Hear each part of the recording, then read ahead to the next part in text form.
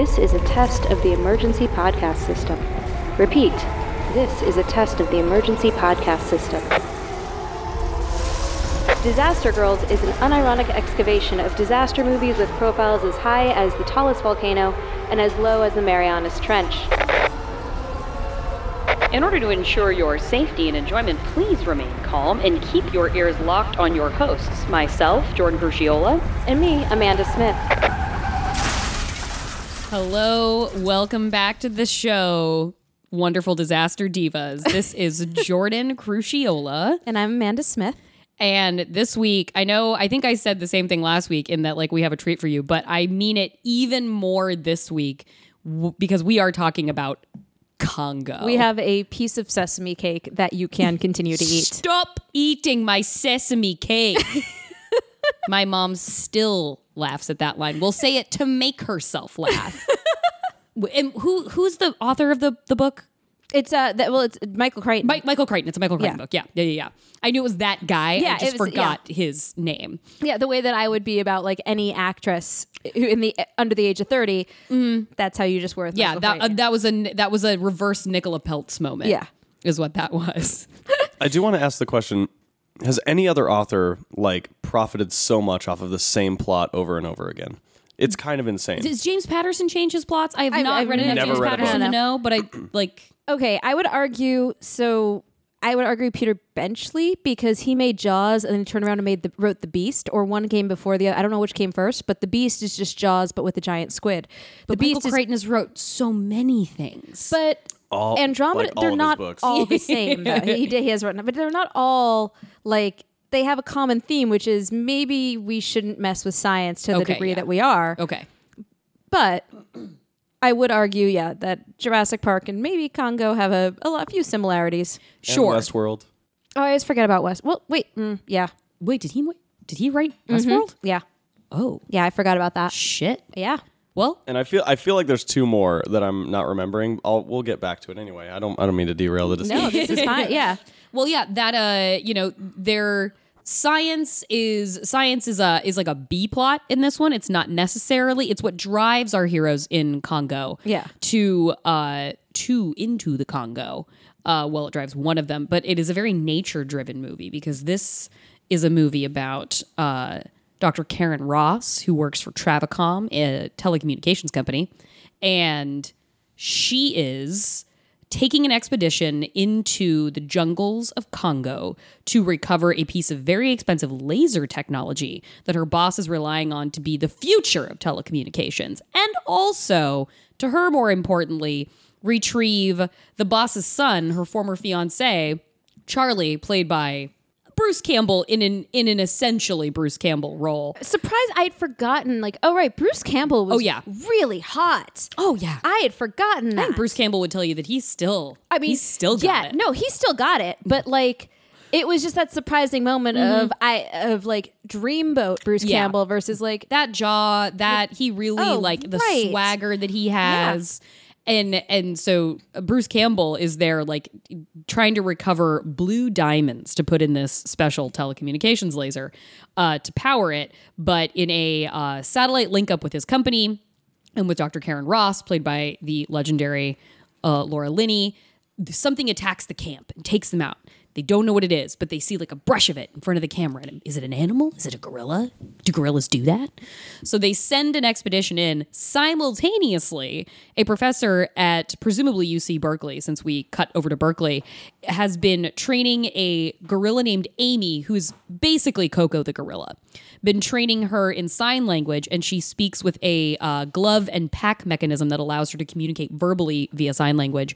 And because she has night terrors and draws pictures of green things, the professor discerns that definitively, Amy wants to go home. Yeah. We've got to take Amy home. Even though Amy could theoretically communicate that sentence to him. Yeah, absolutely she could. She could say Amy want home. Amy want jungle. But she doesn't. Mm-hmm.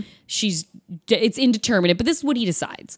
So the intersecting path of Professor Peter wanting to get Amy home into the jungles of the Congo and Dr. Karen Ross wanting to go get her former man and this telecommunications device in the jungles of the Congo becomes a marriage of resources and desire. And they end up together with an expedition team. With a eccentric team led by the incredible Ernie Hudson, but British, which was something I forgot how fucking incredible that was. Like, why did we miss out on a whole career of Ernie Hudson being British? And so this team plus Peter and the gorilla plus Karen Ross goes into the jungles of the Congo.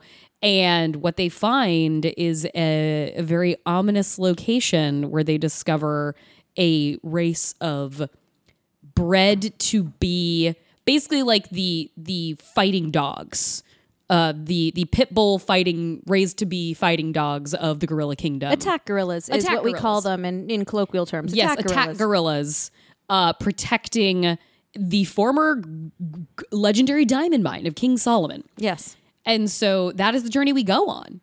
And this is the journey we're on together today. Oh, I really I clearly had not actually watched this movie despite having an entire memory of having seen this movie. And mind you, when we and Amanda addressed this earlier, Amanda said the last thing I remember seeing is the eyeball.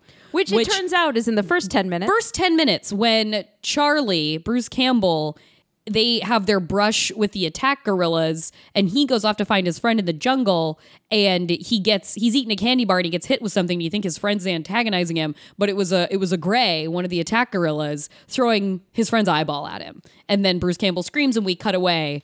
I think we cut away to the professor for the first time. That is the cold open of this movie. And that was Amanda's last memory. Which I guess should tell you what a cowardly child I was. But if you had asked me up until I watched this movie a few minutes ago, or a few days ago, I don't know. We walked in and she was like finishing up. You walked in and I was still at the part where that happened. But yeah, if you had asked me up until I watched it the other day, I would have sworn up and down that I had seen this entire movie. But if you had asked me what the movie was about, I would have just been like, killer gorillas. Which is not wrong. And that's what I love so much about it. Is like, I could have told you who was in it, what happened, but I 100% could have been like, there's killer gorillas in the middle of the jungle.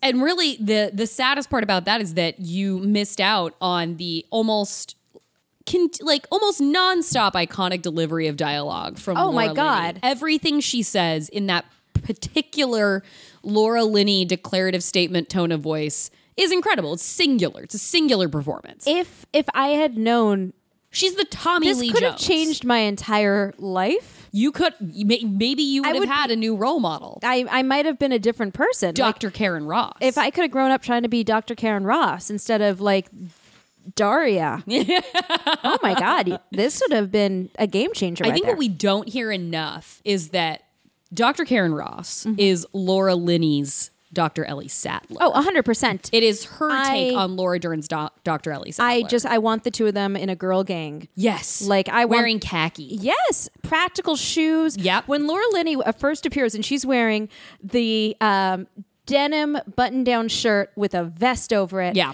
I was just Laura Linney in a vest is really a hero. Like that. Yeah. That was what I said. That is my first gut moment, and it carried me through much of this movie. It was just like Laura Linney being Laura Linney. Yeah, always rely doing on Linney her. things. Doing Linney things. Just I'm in, and yeah, I am actively angry at Child Amanda now for being such a fucking coward. Well, and as such, because Karen is obviously such a hero, for believability, to get into the reality index of it all, I believe any kick-ass thing she does in this movie. Every moment. And I was like, oh, sure, she can just like hang out of an airplane door and sharpshoot missiles. Done. I'm in. They're one of the one of the biggest highlights of the whole movie takes place early on when they're in a plane, I think flying from Zaire into the Congo, and a lot of conflict going on at this time. Yeah, there's like civil war happening in this. Yeah, there's regional warfare, and there are soldiers on the ground who are firing at their plane, and they're starting to shoot heat-seeking missiles. And so the pilots are like, well, we're done. Those are heat seekers. So what does Laura Linney do? What does Dr. Karen Ross / we figure out that she is also a former CIA agent do? She kicks the door of this cargo plane open, hangs out the side, and starts shooting flares at these missiles so they catch the heat signature and explode the flares instead of exploding the plane. And then you see the like unflappable Monroe Kelly, British Ernie Hudson come by and be like, well, shit, she's onto something. So he gets his flare gun. And the two of them leaning out that window and shooting flares at missiles. I was like, look at this. Look at this one true pairing. I don't ship it. Oh, 100%. I just want I want them to like lead a battalion into the rebel revolution. I don't know. Oh no, I had in my head written an entire Romancing the Stone style movie of swashbuckling adventure and all of that, like all of that wild adventure, but where both of them are the Michael Douglas character. Yeah, they're just topping each other the entire time in every conceivable way. It was when the two of them did that, and he just like begrudging. He just had nothing but respect for her. Yeah, he never doubts her. Nope, he has no respect for Dr. Peter. No, he does not. Which I was like, good. I like a man who has no respect for this dude. Played by this is where I feel like I have a very Amanda moment. It's played by Dr. Peter is played by Dylan Walsh, who I always think is Timothy Hutton, who I always in my head make Timothy Hutton, but I know they are not the same. Yeah. But like I can't shake it, but it is Dylan Walsh. My first instinct when he came on screen was like, why does he look so familiar? Have I dated him? Because doesn't he kind of look like every brunette dude I've dated? I can see the through line there. Oh yeah, I saw it. I was like, oh yeah, oh, and he's kind of like a Amanda bit of a dates dweeby. 90s attractive men. Yeah. Yep. 1990s style attractive guys. Oh man, I want to make like a multicam sitcom starring all of Amanda's exes. Oh my god! But no, look, if curly haired dude who is a little quiet and doubtful about everything, and also in a weirdly codependent relationship with someone that he shouldn't be. Totally my type there. That just described like a guy I want to set on fire. Well, like from the outset. Well, or you could just call into a Dan Savage podcast about him. Oh, which did happen to me with a guy I dated. Oh. So the reality index being believe any shitty thing this guy does. Every moment I was like, yeah, I do believe that he would serve a martini to a gorilla. Yep, I am in that. Amy he would want green drop drink. I was like, I did believe. I was like, yeah, of course he'd be like, we should belt the gorilla into an airplane and in the window seat. Because she can process, and I should not explain to her how an airplane works. Right. They did not, because Amy gets into the airplane. Yeah, Amy gets into the airplane headed to Africa. And they put her in a window seat on a very small plane, and then they start to take off, and she's like, where is the ground going? Yeah. Where is the ground? Why is the ground going away? Yeah. Which is a very legitimate question to ask. If you that are does feel very real. If you are that educated to know that something is wrong, you've learned enough as a gorilla, but you are still a gorilla and you don't know how flying works. That feels like a very reasonable panic for Amy to slip into. I mean, if you put me on an airplane and didn't tell me what was happening, I'd be like, what? Why is the ground? What is happening? What are we? You're putting us in a metal tube and sending us through the sky? Yeah. Give me the green drop drink. Like 100%. Amy's response also very believable. That when she was like, we're flying, nobody should do this. This is against God and man. Yeah. Give me a fucking drink. Yeah. And like you said, what was the first time Peter learned I should give the gorilla a martini. Cocktail? Yeah. Like, cause that's like, and was it always a martini? Was it gin? Was it vodka? Like, what was the trial and error process for Amy's green drop drink? Yeah. To calm her down. Because this gorilla, it's not like she lives at home with him in some sort of a Dunstan checks in scenario. So like he had to be at the official school facilities / I guess kind of a zoo. I wasn't fully clear on quite what, like, it's hard to keep a gorilla on a campus. There's gonna be a lot of questions about having a gorilla just like in a campus classroom situation. So I was a little unclear on that, but I was like, where was he mixing drinks at work? Yeah. Did anybody else know about this in the faculty, or was this Peter's secret? Like secret, which again goes back to his whole weird codependent relationship with Amy, which is fortunately called out by multiple Tim Curry's people. Incredible character, Herkimer Homolka. Yes. The formerly of Romania, posing as a philanthropist but con man. Yeah. He sees them in the plane together, and he's like, they look like they look at that old husband and wife. And then and then all the scouts are like husband and wife. Everyone's like husband and wife, which is true. Yeah. But it still leads to a lot of questions for me. Unrelated but related. Herkimer. I meant to yes. Herkimer, my favorite little bit of trivia that I'm glad I didn't see this until now because I wouldn't have appreciated it. Herkimer diamonds are a thing. Oh, okay. And a Herkimer diamond is actually a quartz. It's quartz crystal that grows. It's fake. Yes, but if you pick it up off the ground, it looks like a diamond crystal where it's optically similar, where it's clear, and then it grows into like a 16-sided kind of thing. And So would you need like a jewel loop to know? You wouldn't need a jewel loop. You could like test it with you could do a couple different kinds of basically hardness tests to see if it scratches. Interesting. I think I have some somewhere in my rock collection over here. Then that has to be connected. It's intentional. They definitely picked that name as like a haha. This is like that's one of those things that you do as a writer just to amuse yourself. Yeah, and I love it. I love that. As soon as his name was Herkimer, and I was like, oh. And speaking of the writer. Speaking of the writer of this movie, the writer John Amanda. Patrick Shanley of Doubt fame, also Joe versus the Volcano. Wow. Yeah, but let's not pretend that let's not put on airs here. John Patrick Shanley, he did write Congo, and and then turned around and had like not a great view of Africa with this movie. I gotta say, right? Never trust a white person. Yeah, writing about Africa. Writing about Africa. One of the tribal things where I was like, oof, okay, I'm not sure how this. That was a little like tug on your collar moment for me. That was one of the best things I feel like a person has said to me is I was doing a list one time for a journalism job where I was writing about like very lavish like train trips you could take across the world. And there were multiple options in Africa for these like long-term luxurious like transcontinental train experiences, and you read all of them and they all make you feel like it's the lap of luxury, and it all makes you feel really gross to read about because it's all like tour the historic diamond mine of this, and it's like basically taking a map of colonialism and being like, wasn't this a flourishing and wonderful time for civilization?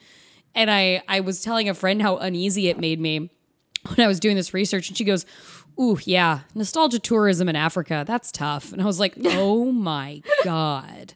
Like, ban it. Yeah. ban white people from writing about Africa. Oh, yeah. Ban white Americans. True. But yeah, so I totally believed that Dr. Karen Ross would see Charlie jeopardized and immediately be like, spring into action. Well, I'm going to Africa. And fortunately, Joe Don Baker plays Charlie's dad / the Travicom, head of Travicom, who is a perfect corporate, yes, a perfect corporate overlord bastard. Yeah. Who's obviously more concerned with getting the diamonds to power his like change the face of telecommunications, get me my new cash cow laser, than getting his son back. Right. And when she's like, look me in the eye and tell me that you love your son. Yeah. And he just in the least case, like, yeah, sure, I love my son. Yeah, he just goes, I do. Yeah, it and tell me that this is about going in to save him. It is. It's like, and then she's like, okay, fine. Yeah. But if I catch any wind that you don't truly feel this way, it's like, lady, he's giving up the game. To tell you this, but fortunately though, it cues up that great line where Laura Linney gets to tell him like, if I find out that you're sending me to get some diamond and not Charlie, I will make you sorry. Yes. In like, I wish I could imitate the voice of Laura Linney, but I can't. You can't summon that. You can do Mia Goth, but you can't summon Laura Linney. You know, that rings the tuning fork in my ear. Mm-hmm. So I totally believe Dr. Karen Ross would set out on this expedition and be basically covered and totally fine. And the company's got obviously a ton of resources behind it. So they've set up all the fixers, all the visas, they've got everything in place. And I totally believed also that this NorCal Berkeley soft boy professor. Oh yeah, who I'm thinking has no field experience. Everything is purely theoretical. Yes, when he sees the silverback. And they're like they're in the jungle in Congo, and a silverback comes and like goes and gets right up in his face, and Ernie Hudson is like telling him what to do, and Dr. Peter goes, I know, I've read the books. Yeah, it was like, oh, you've been claiming authority this whole time and all you've done is read the books? Yeah. Like, oh, wow. But then I believed it too. I was like, of course you've been coasting on this like all-knowing primatologist degree, label, whatever you are.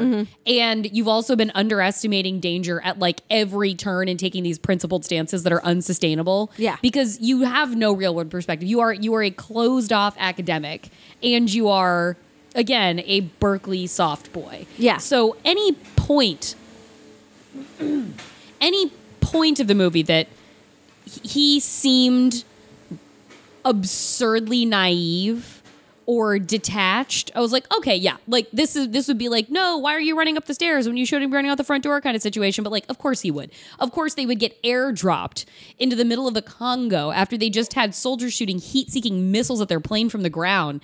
They would hit the floor. They would hit the floor of the jungle, and he would turn to Monroe Kelly, Ernie Hudson, and go, that's it. Like, we've got to call this whole thing off.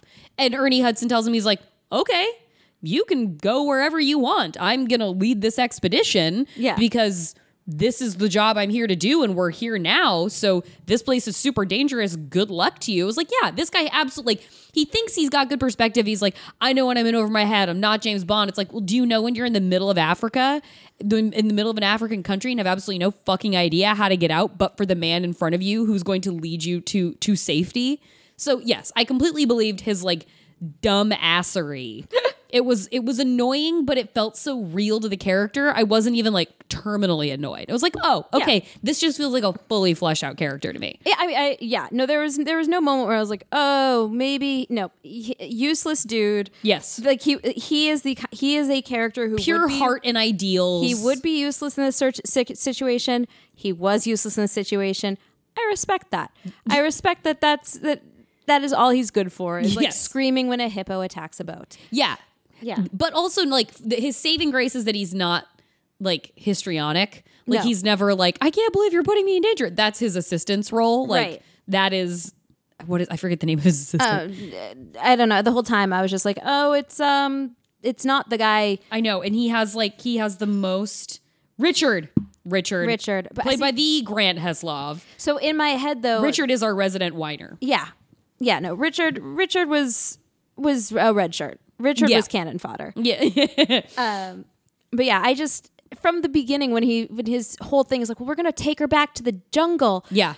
Which one, like, that is, have you cleared that with any of the people at UC Berkeley who have been funding your research, sir? Because I hate to break the news to you, but that's a lot of money you're releasing into the jungle, at which point she has no survival skills. Yes. She can't hunt for herself. She is a talking gorilla.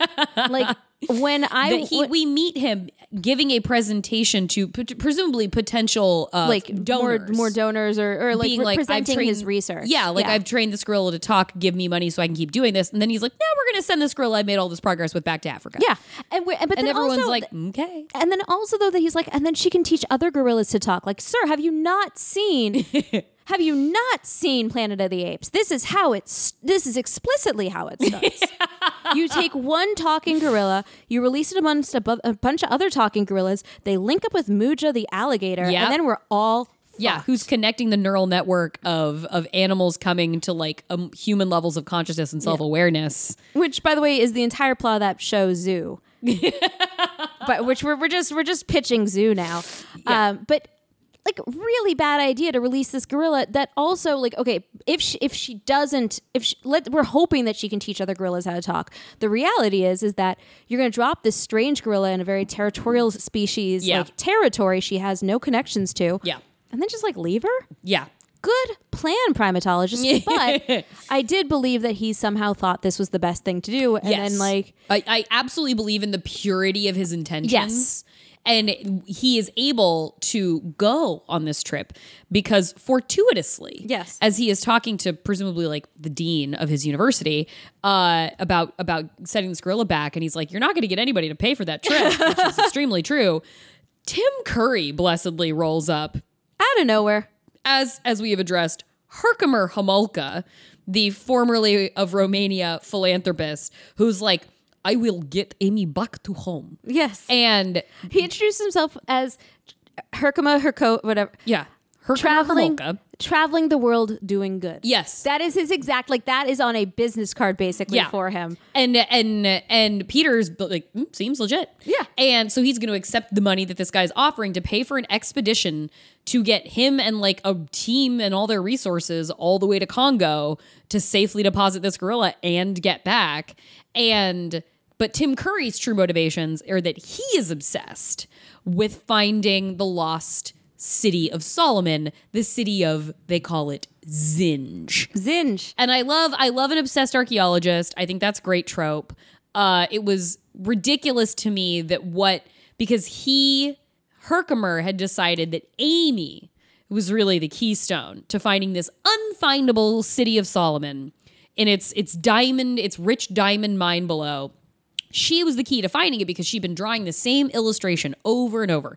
This green background with an eye in the middle of it. And he's like, oh my God, she knows where the city is because I saw in a book about Zinj when I was a lot younger, this same eye symbol. And he calls it like a unique symbol of an open eye. It's really, he also has the pendant too, but still. Well, and he has a pendant with the eye on it. And the eye is absolutely unremarkable. I mean, it's basic enough that a gorilla can draw it. And it also, like, look at like Egyptian hieroglyphs. Yes. Like, look at our dollar bill. The open eye is quite a popular symbol. The idea the eye is on all of the walls in the temple. Yeah. Because it's an Egyptian symbol. Yeah, it is. Yeah. It is truly a nondescript eye, but he decides that Amy, and of course he happens to be right, Amy is going to lead them to the promised land because she's surely been there before. Yeah. So obviously Herkimer's a sham and his money is fake. So fortunately Karen Ross swoops in with her corporate financing. Filled with money, which I was wondering how she planned on getting through customs with that, but I guess by paying it off with more money. Yeah, I was going to say by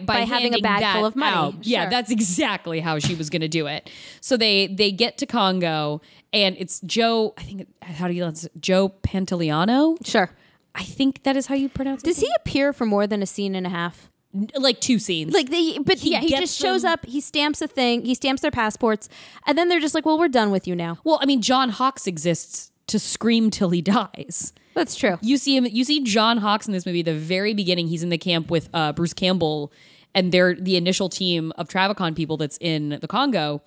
And then you do not see John Hawkes again because their little encampment gets savaged and by the Greys. So then you do not see John Hawkes again until later on when he becomes like the living evidence of the horrible thing that happened. So Karen Ross's team finds John Hawkes in the jungle and they're like, he's still alive, and they sort of rouse him to consciousness, but as soon as he sees Amy, he gets like gorilla PTSD and seemingly with no physical injuries. Screams himself to death. Like yes. I'm not saying there weren't internal injuries, but it was like, oh, did he just seriously die of fright? And that's John Hawkes' whole role in this movie. Yeah.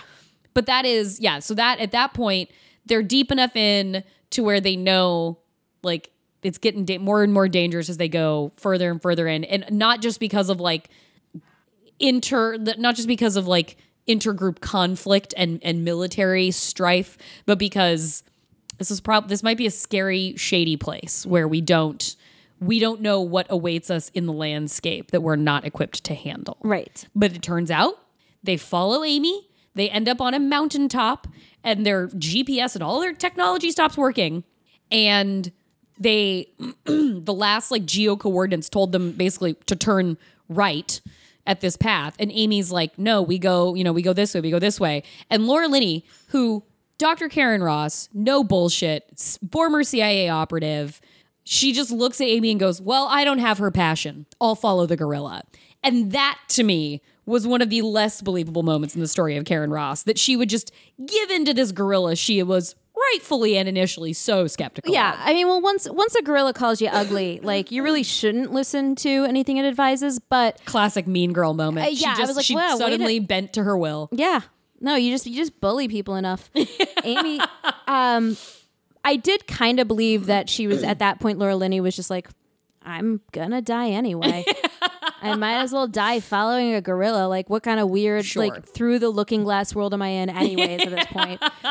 So I do kind of buy, like, her just... All right, I hear that. Her resignation. I Especially because, like, at that point, Ernie Hudson was also kind of like, oh, sure. Yeah. And at that point, too, they're down to a handful of people. They're down to maybe like a dozen people, it seems like. This was after the hippopotamus attack. Yes. Which believable. Oh, my God. Did you did you see the thread on hippopotamuses? No. There was this guy who did a whole thread about why hippopotamuses are awesome. And they are, but I want to hear more. And he's like, they're the only animal. They're on rafts. They're going across like a river, presumably, or a lake, and they're going at night. And then out of nowhere, there is like a multi-pronged hippo attack that savages these rafts. Territorial. Yes. And that is why they're on lookout the whole time. And yeah, the hippo just. So they're on watch. That's why they're with the guns and have the lights. That's why the guys are on lookout. Yeah, the guys are on lookout. They're the hippos, I can't speak to whether or not the hippos were on lookout. Yeah. I would assume they're always vigilant. Yeah. Yeah, there was this whole thread some guy did like a month ago, basically being like, I want to talk about hippopotamuses for a while, as happens on Twitter. Yeah. And he was like, yeah, they're so badass that crocodiles will let them just let baby hippos just teeth on them because they know that there's nothing they can do to stop it. Seriously? Yes. So, and then they just let hippos gnaw on them? Yes. Hippos teeth on crocodiles. Oh my God. I know. That is wild. Apparently, I mean they're the size of vans. Like, yes, I get that is very sensible of the gators to be like, fuck it, leave it. Yeah, no, there's this whole thread, and it goes into talking about just like why hippos are ridiculous and badass, and then they get into the fact that like Teddy Roosevelt or someone wanted to stock the Mississippi River with hippos as a source of meat for us. They wanted to like import basically hippos, put them in the Mississippi River, and then just like they were like, yeah, and then people will just be able to eat the hippos. Do we know anything about hippo meat? All I know is that they had come up with some brilliant branding for it. They were going to call the hippo meat river bacon. Oh my God! I mean, this is Oakja or lake bacon. Basically, it might have been lake bacon. I think it was lake bacon. This is Oakja. Like that. Yeah. That is what this is. It's lake bacon. And then they were like, oh, hippos are territorial and really hard to kill. And like so many weekend warrior, like fishermen, hunters, whatever, would have died. So many people would have died. Oh my God. It's such a great thread. I need to find it again. I'll send it to you. But yeah, it when they get into the fact that there's lake bacon, so that when this happens, I was like, oh my God, there's river bacon, which is what I kept calling it in my head because I can't get anything right. But yeah, I was just like, yeah, lake bacon. Substantially less charming than that when it destroyed at least one raft. Yeah. And definitely killed some people. Killed several. Yeah. And when they were like, we got to patch this guy up. And I'm like, dude, I don't know how, like, he is filled with hippo holes. Yeah. Like, don't patch him up. Leave him. Sacrifice him to the hippo gods and like move the fuck on. Yeah. Guys. Just know that Amanda's leaving your ass behind. Oh my God. Hippo wounds. If you get hippo wounds, I don't know that it's not like with zombies where he'll turn into a hippo after you've been bitten.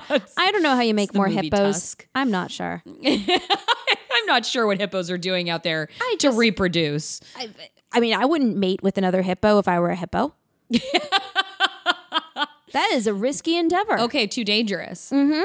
So I think that the only way that you make another hippo is probably by biting something. Oh, okay. And then it becomes a hippo. So it's a contagion. So any of us you get bit by a radioactive hippo, and then you become hippos are turning. So what we're seeing, hippo proliferation is really just the alligators they've been chewing on morphing into. Well, I think the crocodiles probably have a some sort of like a defense mechanism. Yeah, the same way that like a clownfish can get into a anemone. Thank you. Without being stung and poisoned. Got it. Same They're thing with immune. crocodiles and Well, we need to remember this. We can tell people this. Probably a geologist when the hippo infestation contagion happens, that they need to go to the source code, the source hippo of the vaccine, which is crocodiles. Yeah. Oh, so we've got that worked out. It's a great. I'm on board. What's for this movie really about? Preparing for the hippo contagion. That's what it is. So after we cross the river, losses are sustained from the hippo attack. We arrive at the mountain. Laura Linney says, let's follow the gorilla. Yeah. And sure enough, she gets us there. She takes them to a shrouded over like stone castle structure. And as soon as Herkimer Homolka, just Tim Curry, just eating this dialogue alive, as soon as he sees a face with eyeballs on it, he's like, she found it. This is the lost city of Zinj. Yeah. That's the same eye. It's like, no, that's an eye, Herkimer. That is an eye on a carved stone face. There's nothing particularly noteworthy about it. It doesn't have any special flourishes. But he knows. He knows. He's got his guide stone is in place. And then they start, of course, exploring Zinj. Terrible name for a city. If you're going to name a lost city something, don't name it Zinj.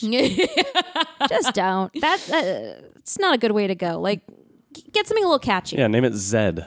Like in that movie. I don't know. I liked Zinj, man. Really? I liked Zinj. I liked hearing Ernie Hudson say Zinj. I would like Ernie Hudson saying anything. Is what I in learned his after British I watched accent. this movie. Like, in his, like, giving Idris Elba a run for his money. Yeah. Like, honey-soaked accent. just so, And, like making so his much voice, like, confidence. a little lower than normal, too, to make it just, like, really, like, molasses. Every line of dialogue was said with a tone that could have been said while leaning elegantly against, like, by Ernie a Hudson. mantle. Yes, by Ernie Hudson. But like Ernie Hudson leaning elegantly against a mantle above a fireplace, holding like a nice whiskey. Yeah. Every line of dialogue was delivered as if that were where he was delivering it from. Like, faux British Ernie Hudson is so smooth that he has Amy smoking his cigars. Yeah. Immediately upon meeting her. Yeah. He's just like, he's smoking one in a moment of extreme duress and he just hands it to her and she starts smoking. That gorilla. And fortunately, Assistant Richard goes, Amy, don't inhale. It's like, you know what, Richard? Yes. Your neurotic mom energy is perfect for this. Yeah. And speaking Where of... were you, Richard, by the way, when Amy had her first drink? Like, what? Oh, yeah. The problem here is the one cigar and not the fact that apparently she has a nickname for her martinis. Like, really? Very much a mama needs her juice moment. It was. That was a dependence. That was a tip off at dependency. That was a very questionable moment. Like, fine, hiding the tranquilizer, the narcotics in the bananas to get her to pass out, which they did several times, including when they had to abandon ship on the airplane. Yeah. And Ernie Hudson had to strap a gorilla to his body. Yeah. And they knew because Peter surely couldn't handle. Peter couldn't do that. Yeah, no. So And Ernie then- Hudson's like, I've got Amy. And so Ernie Hudson parachutes out of this airplane with an unconscious gorilla strapped to his chest. Yes. Which I really would have liked to have spent more time with that scene. Just, I wanted, like, I didn't need to see her come because she wakes up during it and he's like, yeah, she woke up during it and I got the bite marks to prove it. Yeah. I don't need to see that. I do need to see Ernie Hudson, like, lofting the gorilla's unconscious body against his, strapping it in and making some sort of comment about it. Yeah. Like, I did need that, which I felt we were deprived of. We were. They really just took it for granted that we didn't care about that when, like, definitely we would. Yeah. There was not, they took for granted that we cared about any other character beyond Ernie Hudson and Laura Linney. There are such great Ernie Hudson just has so many great lines in this movie, but one of my favorites is definitely when they're, like, sorting out border issues with, I think, Zaire military officials, and he's giving Peter and Karen the rundown of the conflict that's going to make this journey a lot harder, and he says, the 20th century sucks. Maybe the 21st will be better. And I was like, oh dang. Yeah. If you're out there, Monroe Kelly, I'm sorry. I'm sorry. The dream didn't come true. No. But I did but it was a great line. Oh, because everything that he says is a great line. One of the other great lines in this movie is courtesy of an interaction with Richard, neurotic assistant Richard, when they're in Zinj and he's sitting outside with one of, like, the guards and he's just trying to make nervous small talk. And he's like, oh, what's your name? And the guy's just smoking and he's staring off in the middle distance and he just goes, Claude. And he's like, oh, Claude, that's a very interesting name for someone from, where are you from? Mombasa. Oh, though that's a very interesting name for someone from Mombasa. And he's like, have you ever been to Mombasa? No. Then what do you know about it? And he just walks away. And then you look at Richard and he just goes, I want to go home. And it was like, yeah, that, like, his Grant Heslov was so perfectly lived in for this character, and has that death, his death. It's a brutal death. Scared the shit out of me when I was little. And it scares me now. It's a brutal death. It is, like, he's so good at being frantic and terrified. He gets spotted by one of the Greys. And then when the Grey sees him, we cut to Karen and Peter and Monroe and a couple of their guys, and they're like looking at the glyphs on the wall, trying to figure out where they are, and like Herkimer wants to find the mine, and then they get into this big cavernous kind of walkway, and then they hear Richard screaming, and he has like a higher pitched voice when he screams, and he's screaming just like help me, and he comes like collapsing down those stone stairs. Yeah, his body flailing, just like bounces down them, and he comes running at them, flailing, full tilt, bleeding, screaming, help me, help me. He runs right into Peter's chest, and he just keeps screaming like, let me go, and there's blood pouring down his face, and then basically he dies of sustained injuries, but also presumably scared himself to death, because he's screaming help and let me go, and then just collapses to the ground in a heap. He definitely looked like his entire face had been flayed off, which is pretty brutal. Yes. Yeah. I'm assuming that there was at least one organ missing from his torso that we just didn't see. Yeah. Yeah. It was brutal, but also maybe the gorillas have some sort of like hypnotic power because they can just scare people to death. Yeah. We have now seen two gentlemen who were just died. And I think it's fear, or they rip off a head. Like it's one or the other. Either you sustain like no visible injuries beyond bloody face, or you have no head. Yeah. Because when the guard's head like comes bouncing. Yeah, after the them. attack gorilla confronts them after Richard's death. Yeah. They see down the hall, down this like hallway corridor, there is one of the attack gorillas, and he's holding something cradled in his arm, and he pitches it at them, and it's the severed head that they presumably just ripped clean off of one of the guards outside. Poor Claude. Hits Herkimer right in the chest and falls to the ground. And then there's like a skirmish. They kill a gorilla. One comes out of nowhere, rips Ernie Hudson like skin off his face, but then he disappears. And then I don't remember if it's when they're walking through the structure at that time and they're getting out, but they find a pile of bones. Yeah. Inside Zinj, and they're like, oh, like what? And Peter's like, these are the bones of normal gorillas. And, he picks it up, he says, this one's skull was crushed, which is at the moment that you know that these gorillas are protecting the terrain even from other gorillas. Or they're just bullies. Like, Right. I mean, I just got the sense that they were just killing other gorillas for the fun of it. Yeah. Like, I didn't think they were like I never got the sense they were protecting it. I was like, oh, in addition to being, they just are also like guerrilla supremacists. But they also know their territory. Like, I think they are protecting insofar as they're protecting that was a lot of home. gorilla. That was a lot of gorilla bones for a territory. Because eventually the gorillas would probably I'm just saying, I think these were gorillas who were going out and hunting other gorillas. Oh, you think they were leaving I think the these premises. I think they're gorilla supremacists. Well, they're bred to be as such, as we learn from Herkimer. Once the gang gets their camp set up outside of Zinj, they've got like the latest and greatest in military technology. Oh my God, that scene was fantastic. They have set up a tripwire perimeter to like set off an alarm. With lasers. They have fucking a laser barrier. They have remote controlled it was a motion sensor machine gun. Yeah, that basically it's basically a Gatling gun that Dr. Karen Ross calls the most ridiculous thing.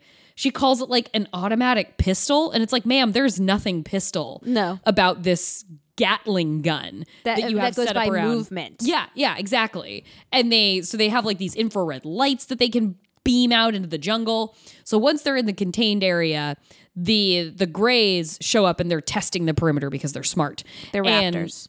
They're raptors. And once the onslaught of gorillas dies down and they've been shot at by these motion activated machine guns and they've sort of gotten a lay of the land, Herkimer comes out from his tent and he says that he has decoded the glyphs on the walls, which say, "We are watching you."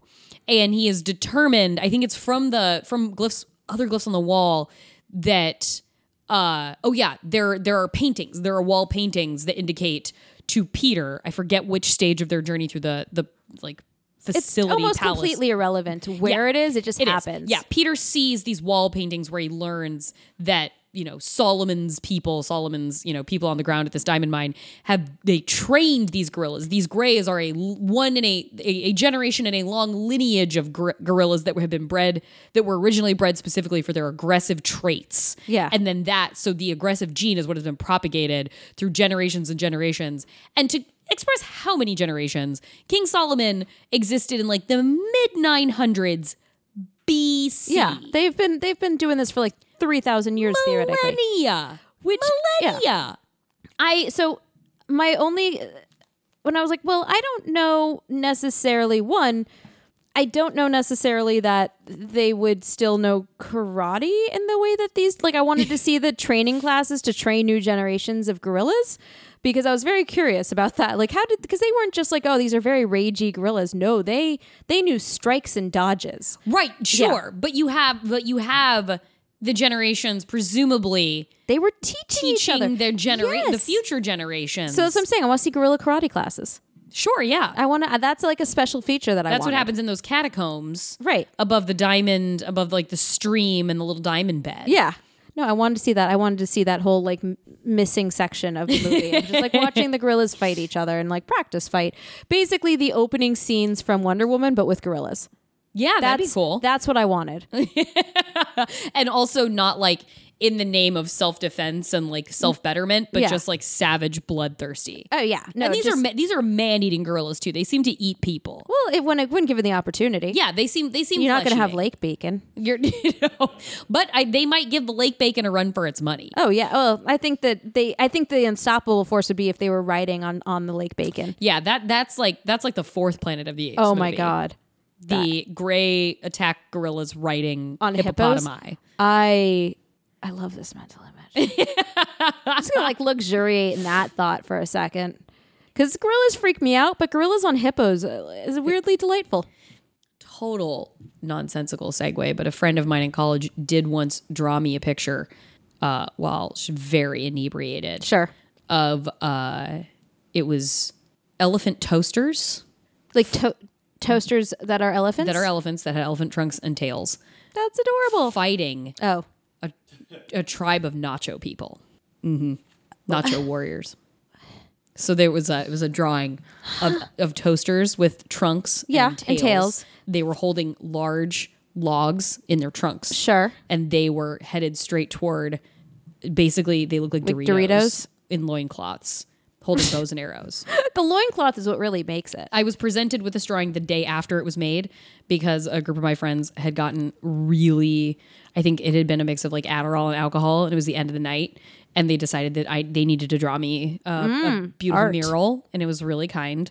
And so I was presented the next day with a stitched together series of like taped 6 8.5 by 11 pieces of paper that all had different drawings on them. This is probably the best outcome of that combination of stimulants. It really was, because it wasn't it was spur of the moment. Like, they made this for me. I wasn't there. I didn't see it happening. Just, in your honor. And then the next night when we were hanging out again and having dinner, they're like, "We made you something last night." That's amazing. Yeah. So that's where Gorillas on Hippos takes me. That I see. The nacho I can people nacho versus the elephant toasters. Yeah. Fair, totally reasonable. I would watch that movie. Yeah, absolutely. I would watch that a Netflix sci-fi animated series. It's probably a Sci-Fi Channel movie. Yeah, this sounds like it could be a crazy anime. Oh my god. Yeah, like this is possible. But yes, back to the Congo. I guess our expeditionists find their way actually to the mine. Yes, which is really also where they house all the gorillas, which was an interesting choice. It is their home. So that's the place they need to. That's the place they need to protect.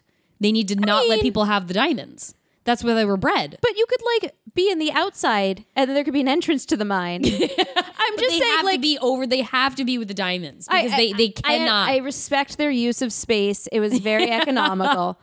I understand it.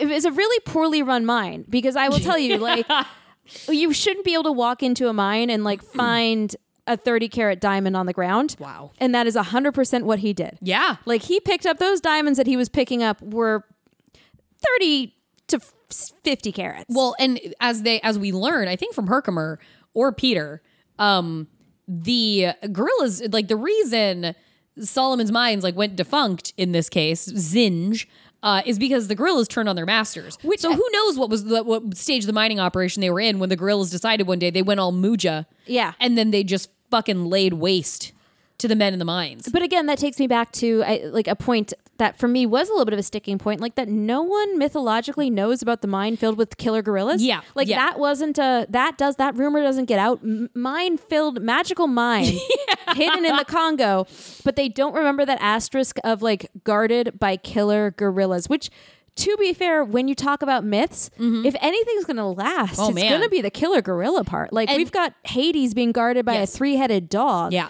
That lasts for thousands of years. Yes. Man-eating killer gorillas who know karate. Well, like, obviously the city's been found because, like they say, it's the hidden city of Zen. Just nobody's ever found it before. People have obviously found it, but they've been killed by the gorillas. Yeah. But it is crazy that Herkimer, who seems to know everything about this, as we were saying, he hasn't even expressed a fringe theory. Because There was they nothing. He's like, talk about, and they said, according to legend, it was Yeah. guarded by gray warriors. Yeah, Like, there wasn't even exactly. that. No. And they touch on non sequitur style, like the myth of the killer gorilla, like when they're like kind of hating on Amy and When Amy was freaking out on the airplane. and then drinking a martini. Yeah. And Peter's like, hey, that's, don't perpetuate bad stereotypes about gorillas. And they're like, well, there's the myth of the killer gorilla. And I'm thinking like King Kong. Yeah. Like that's what I'm thinking. But apparently he has not heard in any way, not even some back page of some kook history book about there could be this one reason that no one's found the mine is because these race of killer gorillas are taking people out as soon as they enter into it. No, that is that. And I think that goes hand in hand with the fact that nobody knows where this mine is, despite the fact once you get inside the actual mine, it is open air. Yeah. It is a large hole in the ground. And that no one has been like, oh, that's allegedly the site of X. That was kind of crazy. right. But again, which would, Like, clearly again, planes are flying over this area. It is like, it's not developed, but like, there are planes in the area. yeah. And presumably people locals, people familiar with the geography, those of Congo and surrounding countries that might be making air passes over this would be like, oh, legend has it that that's what that is, but it's super dangerous. Or people would have already been in there stripping it and like taking out gorillas with fucking bunker busters. Yeah. To get in there and take those diamonds. And again, just don't buy, like, that is the only thing that I was like, I just can't, is that the idea that absolutely no one knew about the prospect of there being gorillas. Yeah. Okay. So that blindsided even the most knowledgeable people. I mean, because, what's his name makes it all the way, despite being scared half to death and in a comatose state, makes it fairly far. Richard? So, no, other one. You were like, it's that actor who you couldn't believe didn't have any dialogue except to scream. Oh, John Hawkes. John Hawkes. So John Hawkes, he makes it from the site of the mine. Oh, yeah. To a fairly long distance away when he is discovered by the of questionable accuracy tribe who is just praying over him and like giving us this weird kind of like it's a weird part of the movie, given how little the movie deals otherwise with like tribes of the forest. Yes. It is a weird moment when the ghost tribe or whatever is just praying and doing like a loud dance over him. I felt very bad for all the extras who had to be covered in flour in order to do this. We can't speak to the amount of research that may or may not have gone into rendering the accuracy of this tribe. particular Yeah. indigenous people. So, but he makes it a fairly long distance because that does happen before the hippo. Yeah, you're right. He makes it a ways, which again means that there are people escaping the gorillas. Right. And not a single person from any of these tribes is like, dude, don't go over there. I know there's diamonds, man, but there's also killer gorillas. Right. Well, they're that scaring them to death. Or that none of the traders back in the day were talking to a guy who worked at the mines, and the guy at the mines like, you will not believe how we protect this mine. Legend passed down from generation to generation. That is how those rumors get spread, is from the security, like the mine worker being like, oh man, yeah, no, my day at the mine was terrible. One of the gorillas just lost his shit. And then and his killed friend a would guy. be like, wait, one of the gorillas? Yeah.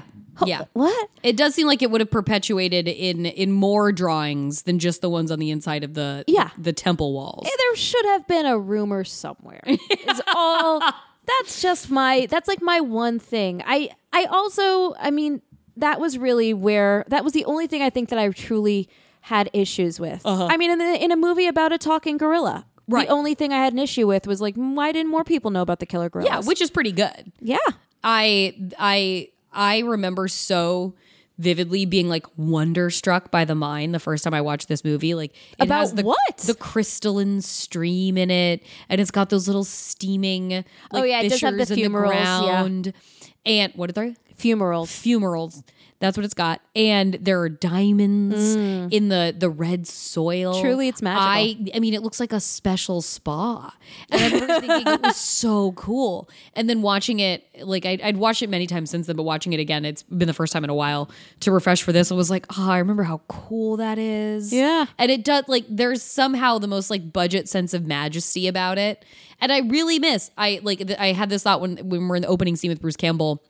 And then very much so again in the mine scene of, I so miss those times when like compelling, like meant to be blockbustery movies like this were on sets that were so clearly closed sets. Oh yeah, like that. Like feel we're not even bothering to go to the Red Rock National Park. Yeah, for this one. that just feel like Disney park attractions, like really high dollar Disney park attractions, but they just like the way the air looks in them, like you can tell it's a limited space. I miss that so much. I miss that movie magic feeling. Oh, I mean, of the soundstage jungle. Everything about it looked and felt like it was a planet from Star Trek. Oh yeah, That was great. I enjoyed that I liked when they are trying to escape. So after Amy defeats the gorillas by yelling at them. Yes. Which I think was really fascinating. Peter gets taken down by a gorilla and Amy rushes in at the last moment to save him. The Greys are about to siege him and probably eat him. And she growls really loud at them. And then she starts yelling, bad gorillas, ugly gorillas. Yes. Which apparently hurts their feelings. And as she is cradling Peter to her chest saying like, mother. So presumably, I think they would have killed Amy because clearly they've killed many gorillas in the past. But I guess because she is like staking her maternal claim to this man, they're like, oh, well, I guess we can't touch her because he's gorilla property. But again, I think they would have just fucking killed them both. They would have just caved in the skulls of both Amy and Peter. So that my point of deliberation on that is like, on the one hand, maybe they're like, wow, this is our supreme, like none of them deferred to her in a way that like, oh, okay, she's their leader now. Yeah. Every moment when Amy would speak with her machine on, every time she did that, I just immediately was like, oh, that's what I looked like my first day of public school. Wait, had you been at private school and then I went to public school and then I was like, are you making fun of us public school no, kids, Amanda? No, I'm making fun. No, this is specifically Beverly Hills Public School. It was more the fact that's that basically private school. A girl that I was friends with came to my parents' house, looked at my bedroom and went, did you read all these books? From the public school? Yes. Not in a like, wow, you own this many books. It was Beverly Hills Public School. She was just thought that they were decorations. Oh.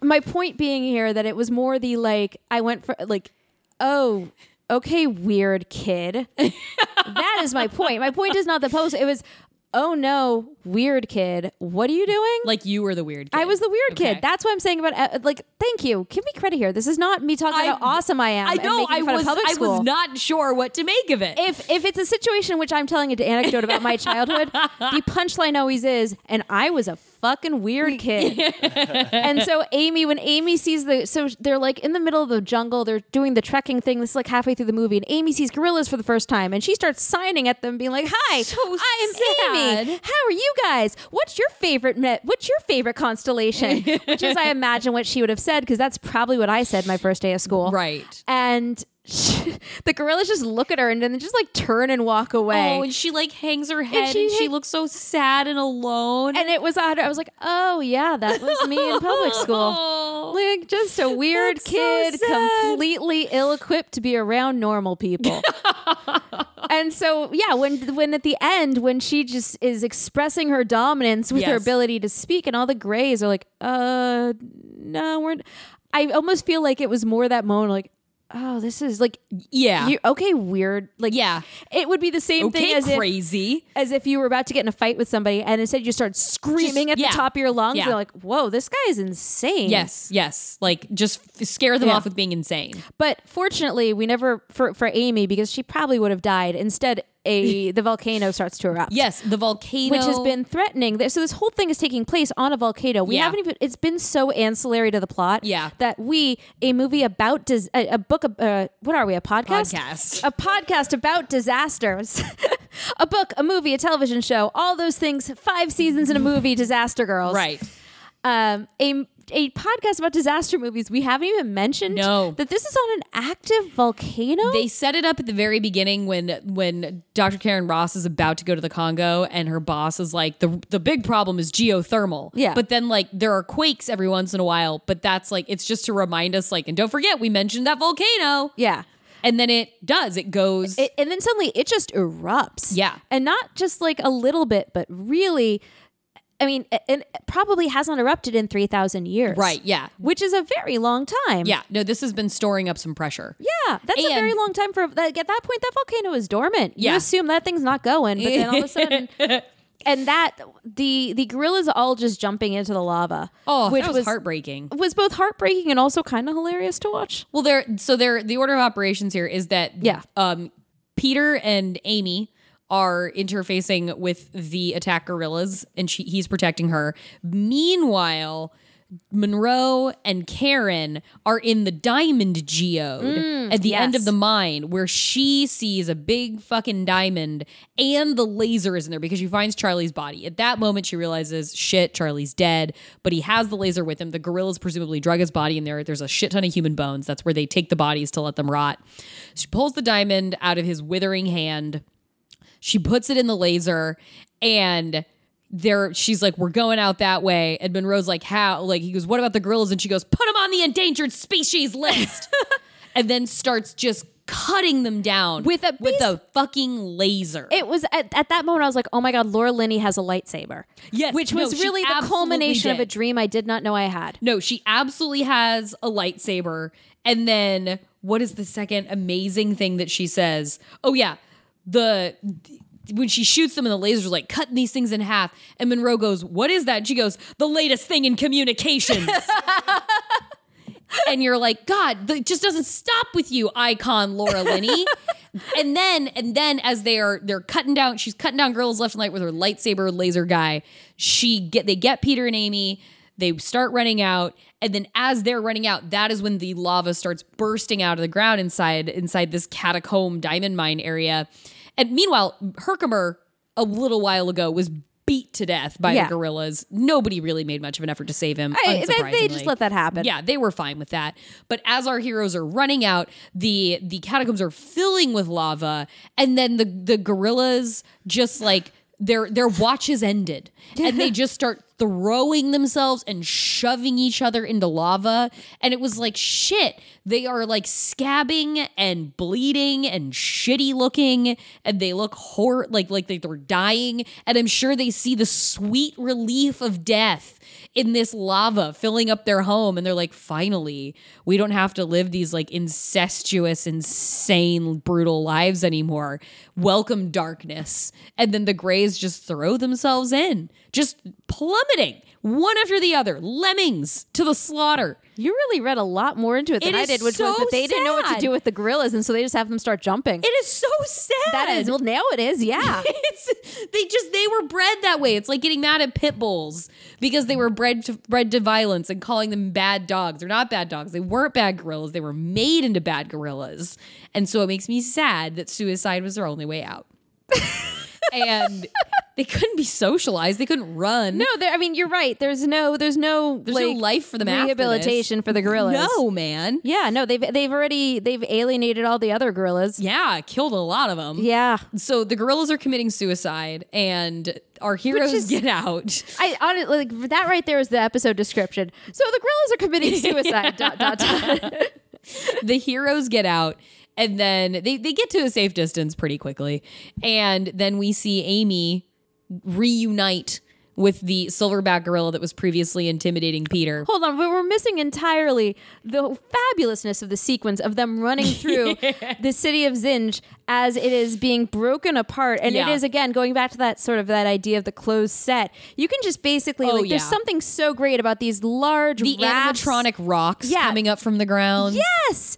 The rocks suddenly just spear up out of the ground, entire rafts of rock just like tilt at a 45-degree angle. And you can just see all the hydraulics underneath as like these poor actors have to just run and jump over things and fight for their lives, and also somebody's in a gorilla suit because all of the gorillas are made by humans. These aren't animatronics. Yeah, these are all people in gorilla suits. To their credit, great jobs by all of them. Yeah. I thought the humans in gorilla suits was the way to go.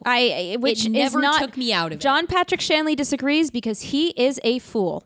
Yeah, clearly, because never watching this then and watching it now did I feel like, oh man, this gorilla puppetry is really breaking me down here. No. It was exactly right in its context the entire movie. As far as reality indexing go, I think they did a great job. Yeah, I was right on board. Certainly surpassed. I think the alternative in that exact era is Jumanji. Yeah. Which was a cool thing to see as a kid, but even then it was that's an animatronic lion. It looked like machinery. Mm-hmm. These just look like animals. Yeah. And they're fucking primates. And they're also not real gorillas. They're weird hybrid, inbred gorillas that guard a diamond mine. Yes. I think we're fine, guys. Yes, I think we're fine. John Patrick Shanley, not everything has to have the accuracy of Joe versus the volcano. You set a high bar, man. You did it to yourself. I did. So what's our heroes get out? Amy finds her gorilla people. Yeah. And they take her in. The ones who had previously scoffed at her. Yes. And they realize that she's one of them. And so she leaves Peter. And again, true to Peter form, just so fucking dense. She gets all the way over to the gorillas. She's a far distance from him. Karen and Monroe get to him and they're looking at her and they're like, oh, she's found her gorilla companions. And he's like, I see. I see now. It's you just see now? This is exactly what you brought her here for. You didn't understand when she left you just now and walked to the gorillas that she had not found her companions? What the fuck did you think she was doing? Going to say bye to them? Yeah. No, so not to get too into what is this really about, but it just tells you he got what he wanted, but what he wanted wasn't he didn't know truly Right. The idea he had of what this would be was not, he had not thought it all the way through beyond I'll be a hero and release the gorilla to the wild without realizing oh, but she'll replace me. Yep. Immediately. Because she's a gorilla and that is what they do. And this movie has such an amazing finish. They go up in this basically weather balloon. In an emergency hot air balloon. An emergency hot air balloon that initially Karen Ross scoffs at and was like, we don't need a balloon. Well, of course they need a balloon. They need to get out of the erupting region of the Virunga region, I believe, of the Congo. And so they're going up and before they go up, Karen hooks up to a satellite link to Travacom, to her boss, and she's like, hey, I found Charlie. He's dead. And he's like, did you find it? And she's like, well, yeah. He's like, did you find the diamond? And then she just very calmly, it's perfect. It's very calm. She's so cool in that moment. You see it from his perspective inside his giant, comms HQ. And she just goes, yes. With that, clipped S at the end. And you kind of hear it echo in his quiet room. And then for the second time in the movie, a man tells her, good girl. Yeah, well, because she's like Amy. Yeah. She's like Amy. And she tells him, she's like, I told you. Yeah, what did I tell you? What did I tell you? If I thought you sent me here for some diamond and not for Charlie, that I would make you sorry. And so she then says, what if I punch the satellite's phone number into the laser?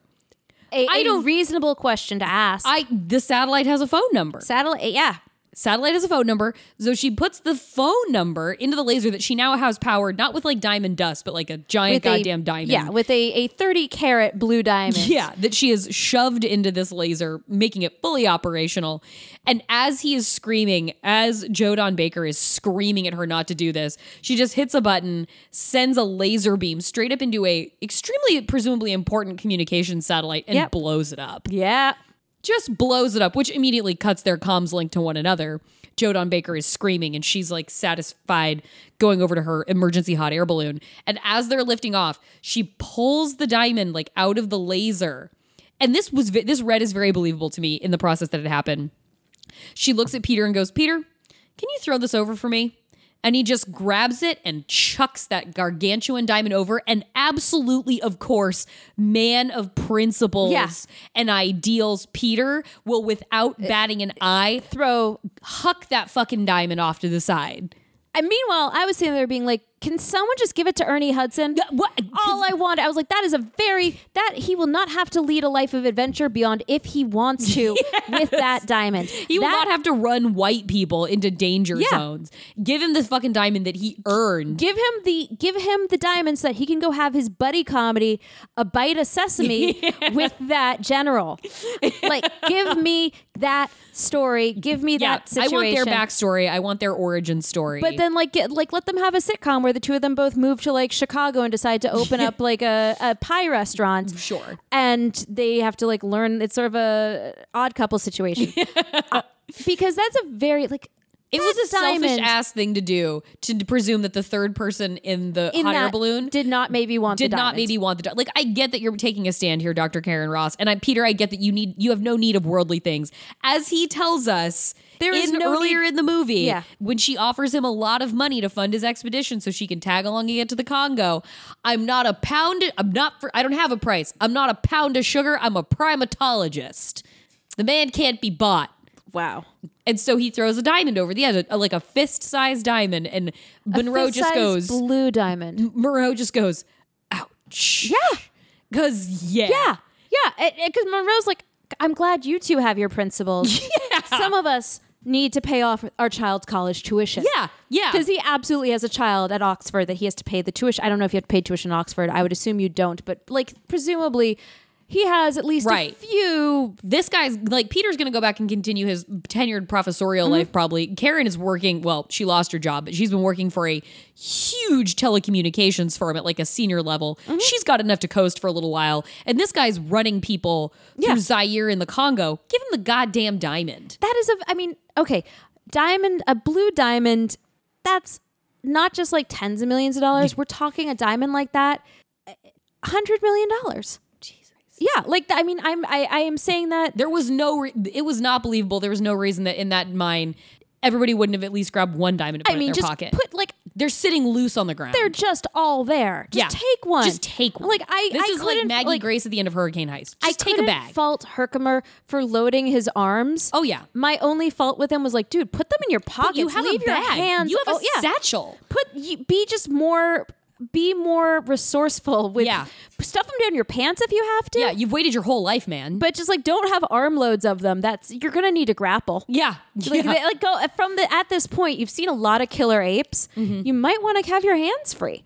So I feel like we've reached the end of our reality index. Yeah. I do want to shout out before we go the incredible moment when Laura Linney is being asked whether or not Monroe's like, so you work for the CIA? And she's like, I never worked for the CIA. He says, of course you didn't. He's like, you would, if you wouldn't have. I don't remember what the exact lead-in is about her not working at the CIA anymore. But she goes, because they're a loveless bunch of sons of bitches. Yes. And hearing Laura Linney call the CIA a loveless bunch of sons of bitches, it's like, make it a ringtone. Yeah. Like, I want to hear that every day. I want to, like, what happened there? Yeah. How did I want that prequel. What happened in Utah? What happened in Utah? Same thing. All right. So then that brings us into what is this movie really about? Okay. This was a tough one for me. I don't know about for you. I feel like as we've gone through this conversation, I feel like it's about chosen family. Okay. That's what I feel like this movie's about. Interesting. And I feel like those Greys were never given a choice. They were forced into a life of brutality, servitude until they rose up. But then they didn't have the higher set of skills to break out of their ingrained patterns of abuse. And so they lived tormented millennia of basically seemingly becoming necrotic while still alive and just killing and killing and killing until finally they were given the opportunity to end their lives in suffering instead of running to freedom. And then you have Amy, a girl without a country, really, who was taken from her mountainside home as a baby gorilla and then raised by Peter for 7 years. And as we see when she is rejected by the gorillas, Laura Linney looks at her and goes, she doesn't belong anywhere, does she? And Peter goes, she belongs here. But we don't know that. Yeah. This has been her adopted family. The humans were always there for her. And in moments, the gorillas weren't. Until the end, when everybody came around and got on the same page. But then she found her way back to her gorilla community. And these were not her family. No. She does not know these gorillas. But in the end, they took her in because they knew that she needed a place to go and thrive and be her true self. And so I And, then we have our ragtag group of survivors. Monroe and Peter and Karen in the hot air balloon. Yeah. A unit a unit unto themselves by the end. And so that's what I'm going to go with. The power of chosen family as demonstrated to us by particularly guerrilla communities in the movie Congo. I like that. Yeah. I do really like that. That's what I'm feeling is a truth right now. Okay. I like that. For me, the only place we could really dive into what is this really about was with the subtext of the gorillas themselves. Like that was really it. That was, if you will, what you could mine. And I had something kind of similar actually, which for me, it was really about this movie was about Amy's growth. And sort of, to me, it was almost a maturation. It was about the maturation from like your teenage years into adulthood. And so it kind of starts out with Amy and this very like father-daughter, maybe a little bit like husband-wife. Yeah. Very almost like unhealthy first relationship in a lot of ways. That's a lot of layers. It felt like a very unhealthy first relationship where he knows what's best for her. And this is what she needs. She needs to go back to the Congo. This is what he taught her words and then he like kind of just is the whole time not gaslighting isn't the word I want to use here. Peter's gaslighting Amy. Gaslighting Amy. Building an alcohol dependency. He is kind of like he's building an alcohol dependency. He's introducing her to these new situations where he is the only person she can rely upon. Oh yeah, you're right. There's a lot of aspects to it where I'm like, this is not a healthy relationship for Amy in a way that it isn't a problem for Peter. Yeah, and that's so true. That's what I thought. There is an inherent imbalance of power. There was a power imbalance to it that I thought was really interesting. Consent really tricky. Yeah, so it was almost like a younger girl with an older boyfriend to me in a lot of ways. And that he kept on. He very much cared about her, but also there's a very patronizing kind of quality to the way that he cared about her. And then like we start to see Amy mature, where suddenly like not only is Peter not her only kind of ally, and even the internalized misogyny of when she meets and is threatened by Laura Linney. Yeah, she really does. And calls ugly woman. Yeah. And he says she gets very jealous. The first time we see her experiencing another female presence, she's very possessive and bitchy and mean. Just like a teenage girl who's threatened by an older boyfriend who's constantly like, I mean, you're not like the other girls I've dated. You just like, that's what this is. So then as Amy starts to grow and mature and starts to develop her own independence, and we first see it when she like sees the other gorillas, but she gets rejected by them. And he's immediately, instead of being like, Amy, it's cool. Here's some ways that we can build on what you have. He's like, she wasn't right for this. We shouldn't have done this. I don't know why I brought her out here. Instead of being, he immediately starts to see the potential that she has to grow, and he wants to pull back on it. Yeah, he does. And it is shocking to him when she does grow on it. He doesn't actually see that, as you said, that as a potential as a possibility. And so then when later on, she then starts to become a guide, and then she turns around and she eventually flips the relationship entirely by the end, where she's now mothering him. And it's sort of like that moment when you realize, like, oh, my boyfriend kind of sucks. Like, oh, she doesn't linger at the end when she's leaving Peter. She's just like, she gives him a flower and is like, deuces. Yeah, like they hug. I found a hot ass silverback. Yeah, it's like, true. She doesn't just find a gorilla. Yeah, she finds a silverback. And as Peter notes, handsome fella. Yeah, he is. And she basically went from like her shitty dirtbag high school boyfriend to she goes off to college, her shitty dirtbag high school boyfriend. Like goes to a party school. She goes off to college. She meets this RA, and suddenly she's like, "Sorry, man." And he's gonna talk philosophy, and he's jacked. Yeah, and he does CrossFit. Yep. And shitty high school boyfriend's still like, no, I can make you your natty light green drop drink. Yeah, he just wants to read her bad poetry. Yeah, bad poetry, which he does to Laura Linney, and she doesn't fall for it. No, in the airplane. But yeah, so my idea is that like my feeling is kind of that this is about that maturation that girls go through from like their teenage into their young adult years. Isn't it though? Yeah. God. And that also ties in with the idea of chosen family. So I like that because as you start to move away from like once you go off to college, and you're building your own community. Yeah. I think we found it. I think we have, honestly. I think we found it. We found the truth in Congo. And I do have like this so goes in line with like that shitty boyfriend. Like he's the kind of person where it's like, no, your friends don't like him, but your defense of him is, well, he's not a bad person. Yeah, he like that's means the really only well. criteria. Yeah.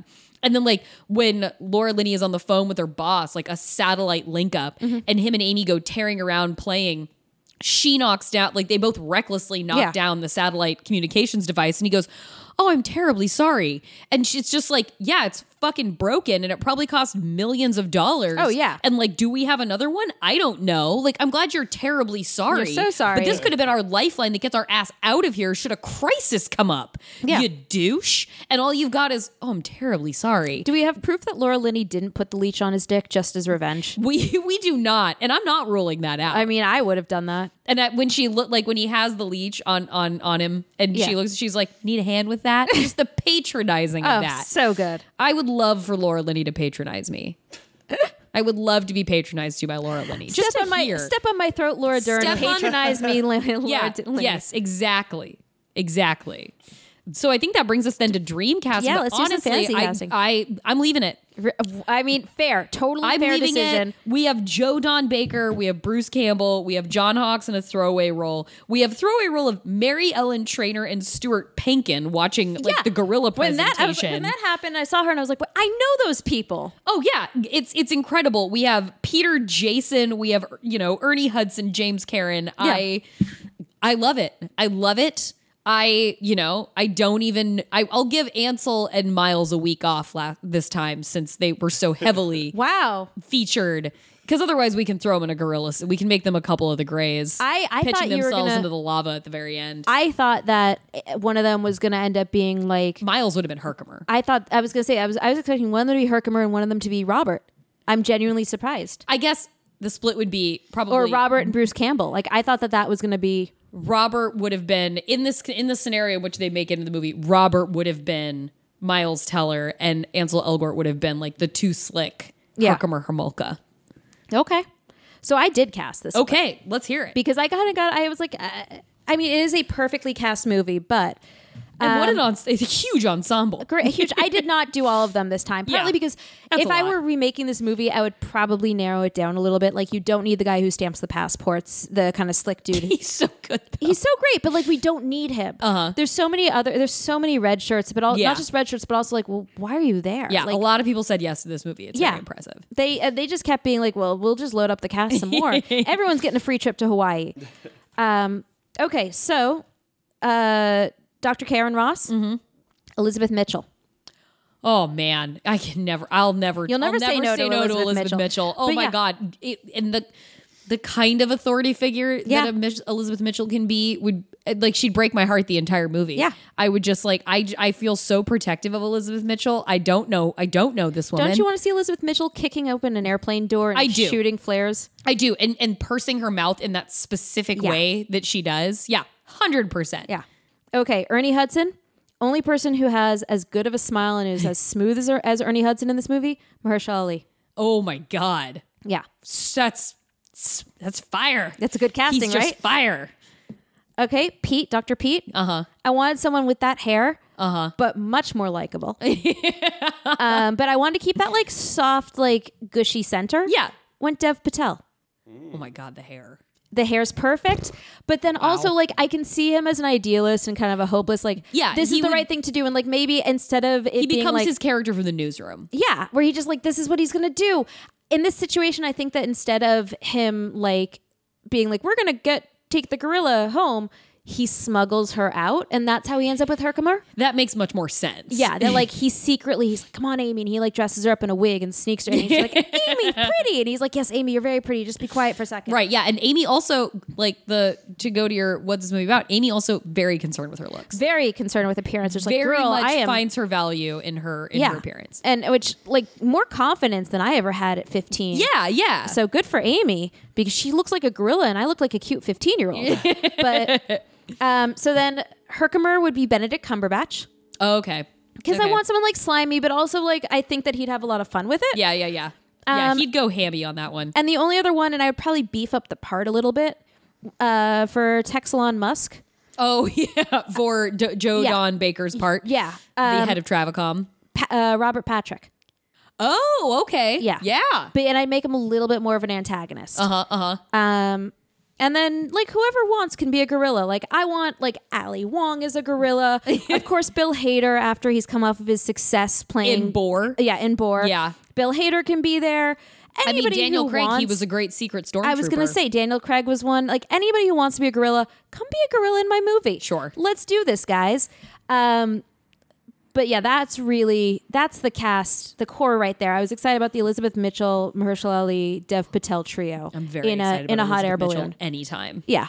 If Elizabeth Mitchell throws a diamond off the side, I would maybe forgive her a little more. Idealistic Dev Patel would definitely throw that diamond. Oh, for her. 100%. Yeah.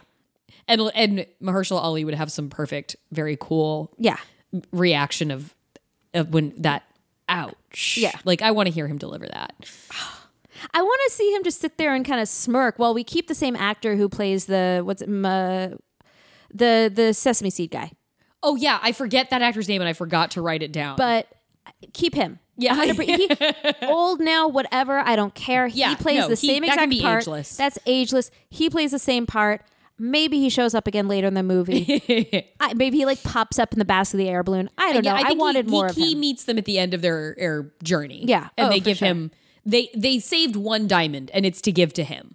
Fair enough. There's like a diamond in the pocket and it's like, well, here, you keep this horrible trauma diamond. Yes. But like, goodbye. like, okay, Warlord, have this. Yes. Like very corrupt man, but what an endearingly corrupt man. Yes. So does that take us to the Towering Infernos? Yeah, let's take this to Towering Infernos.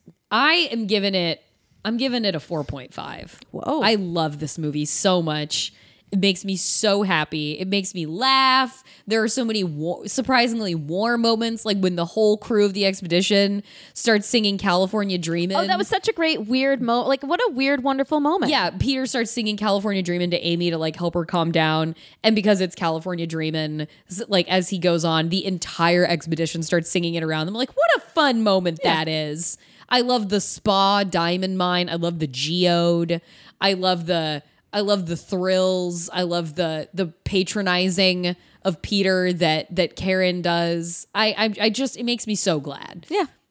You know what? I'm giving this a 4. All right. Like to the point I watched this on, I think it was Sunday maybe. And then I watched it on Monday. And then last night I was like, well, maybe I'll watch it again tonight. And I would have had I not spent like 4 hours at the vet for no good reason. I would have come home and like just put it on in the background again. Yeah, it's a very comforting movie. It was very easy. And if you watched along with us, folks, you'll know that it streams for free on Prime. Oh yeah. So that was for me. I would say 4. Jordan, Jason, what do you think? Yeah. I don't know if I'm qualified to give a rating on this one. You I did don't say it was. I was a bit of a distracted balancing all experience. sorts of things while watching this, and so I think I do need to. That's partially why I've been so quiet this episode. I think I need to give this one more fair shot before I give it any All right, rating. reasonable. That's very noble. So I'm always then- looking out. Yeah. So- So then we'll Continue. Oh no, go. I was just going to say, does that bring us to what we watch next week? I think it does. All right. Well, then next week it will be another Dean Cain feature. What is it, Amanda? You're more familiar with the specifics than me. Only because I just Googled it. Next week is Airplane versus Volcano. All right. Starring Dean Cain, and who was the other person I said it was starring? It was someone like Robin Gibbons. Gibbons. Yeah. Yeah. Supposedly based on a true story, Wow. which I think is a very of an loose... airplane versus a volcano. Well, so the concept behind this movie is that an airplane is basically trapped because of all the volcanoes erupting in the Hawaiian island chain or something. Uh-huh. I think that based on a true story is real loose in the sense of maybe that there are airplanes and volcanoes exist, but we'll find out next week. Yes. And that's available on Tubi. Jason, do we have reviews to read today? We have 3 new reviews. Hey. I'm gonna read 2 of them this week. Save one for next week. You know, yep, kind of yeah. keep going 2 by 2. Yeah. This first one is from @Thomas Mendez. Gave us 5 stars and says, pleasantly surprised. Thanks. Glad he was surprised. Glad we could subvert some expectations. These ladies have great rapport with each other and make movies I've never considered watching, really never even heard of, sound actually enjoyable. Thank you. Yeah. That's the goal. Absolutely. He finishes it off with saying, I look forward to listening more from them. Thank you. Thanks, Thomas Mendez. Absolutely. Thank you so much. The next one here is from Maximum Mark with an indefinite number of X's. Maximum Mark. Yeah. Well, there's minimum amounts of mark, I guess. Yeah, we took it all the way to the max. 5 stars, and the headline is, I'm a disaster diva! Exclamation point. You are. Okay, Mark. You are. Whether they're talking about boat windows or the logistics of storing children in a Hard Rock cafe. Shouting out some specifics. Yeah. I like it.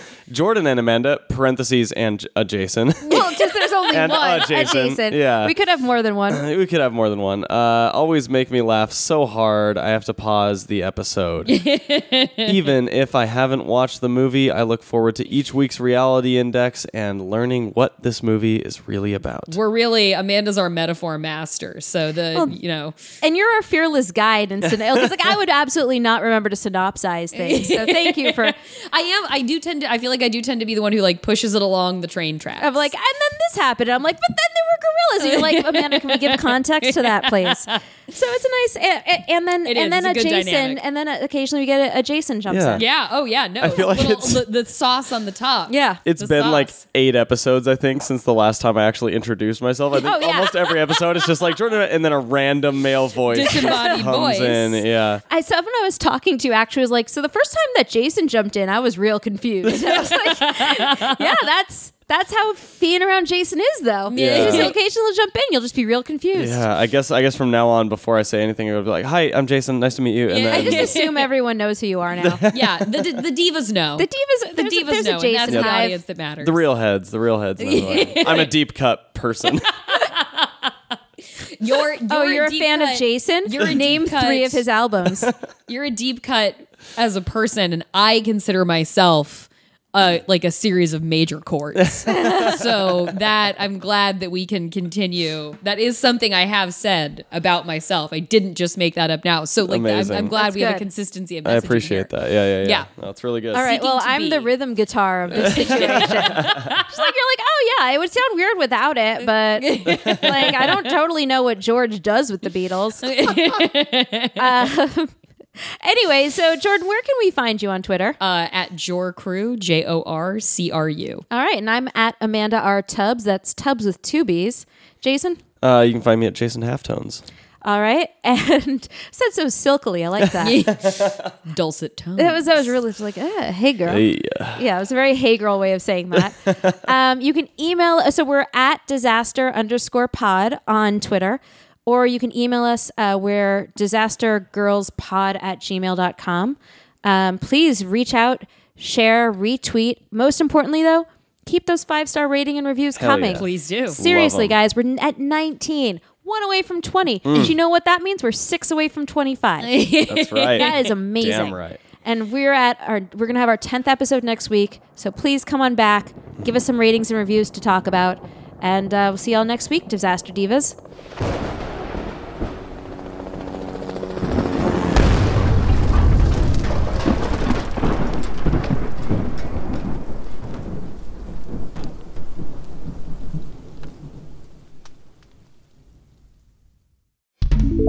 Thatmightbecool.com. You never know.